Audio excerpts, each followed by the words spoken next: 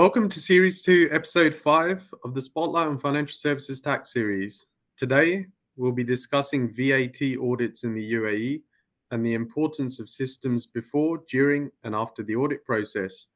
I'm very pleased to be joined by my colleagues Kirti Joshi, Director, leading our FS VAT practice in the UAE, and Abhinav Mangla, who's a Senior Manager in our Tax Strategy and Transformation team. We can probably get straight into it. The first obvious question is, it's been 5 years, or nearly 5 years, since VAT has been implemented in the UAE. Kirti, what are the key aspects to be kept in mind by financial institutions at this time? Thanks, Bilal. Indeed, 5 years have gone by pretty quickly. It is an interesting time for all taxpayers and specifically for financial institutions. Considering that next year is potentially the last year for FTA to audit the year 2018, we have seen a lot of taxpayers being issued with notices for tax audits. This initially starts with data requests and will then involve physical visits by the tax authorities, assessment of the returns filed, and then a detailed investigation of the underlying working of the returns. So quite an interesting time for everyone in the UAE.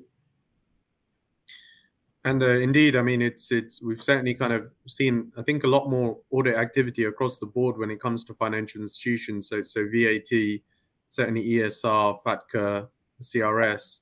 But I think kind of turning back to VAT, what would you sort of say are the key challenges at the moment for large financial institutions during the course of an audit? So I would say, I think the challenges are not only during the audit as such. There are quite a lot of hurdles and specific issues that need to be tackled before the actual audit is initiated by the tax authority. Mainly for large financial institutions such as banks and insurance companies, because they deal with a large number of transactions, the backup data is quite significant. So to be able to extract the data from the systems as per the requirements for the audit from the tax auditors, and making it available within the time frame that is prescribed under the legislation, it's quite a task. So assessing whether the taxpayer is really ready for an audit is something which is very important for every organization to undertake. So they need to do some kind of audit readiness. And mainly what happens with large data is that they have to maintain a lot of reconciliations, specifically between the financial statements and the VAT returns that are being filed, because the basis on which financial statements are prepared vis-a-vis the VAT returns can be different because of the accounting vis-a-vis the cash method. So it's important that the systems need to generate the right data which has been reconciled with the financial statements.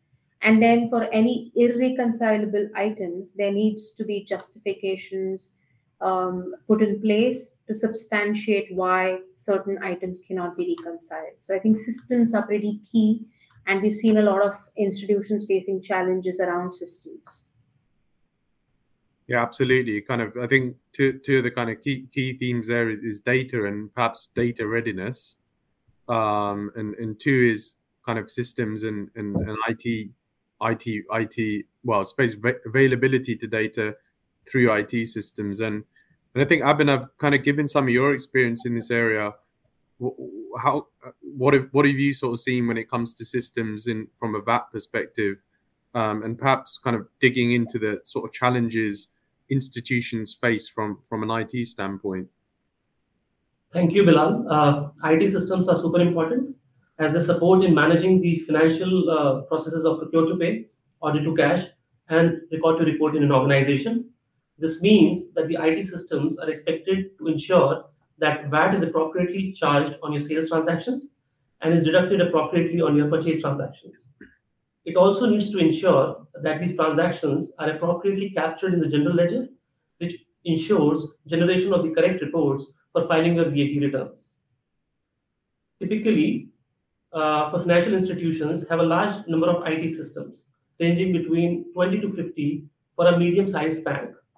These transaction systems are expected to feed in data into the main accounting system and all the tax engines. In our experience, we have observed that some of these systems are not seamlessly integrated with the main accounting system or the tax engine. This leads to a lot of manual intervention, which further leads to error in tax determination for certain set of transactions, sometimes completely missing accounting for certain set of transactions, which further leads to incorrect reporting to tax authority. Okay, and are we sort of starting to see institutions kind of focus on more integration to allow data to feed to tax engines and be available? Yeah, exactly. And that is where conducting an audit for the tax authority is very, very important. So what we have seen is that whenever you are conducting an audit, the tax authority asks for a large set of data fields which are generally not available in the standard reports which are generated by the system.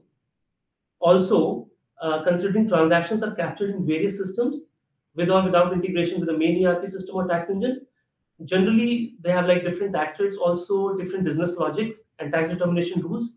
It is sometimes very challenging to determine where we have gone wrong in reporting for VAT purposes. So hence, it is important to take an opinion from a third party to assess your master data setup for your vendors, customers, items, and tax codes, review the tax determination and posting logics in the system, conduct periodic reviews of your invoicing and that-related capabilities of your ERP system or tax engines, and also review the structure and content of the existing reports generated by the system. Okay, very, very interesting. And again, as kind of tax authorities move towards more automated processes and they tend to focus on kind of big data, indeed, that's a challenge for institutions and they also have to keep up to date with those requests. And maybe kind of before we close, Kirti, any kind of closing comments given your extensive work in the UAE market? Sure, thanks, Bilal. So I think main elements that need to be kept in mind by financial institutions is wherever they have received notices, how equipped they are in processing the requests from the tax authorities, where they have not received notices for tax audits, how they can prepare themselves for audits and kind of learn from their counterparts or their competitors as to what key issues they have been facing while addressing an audit.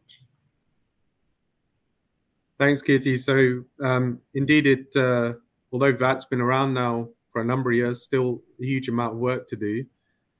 So thank you, Kirti. Thank you, Abhinav, for giving your valuable insights into this incredibly important topic. Please stay tuned for our further podcasts as a part of this financial services tax series. Thank you. Thank you.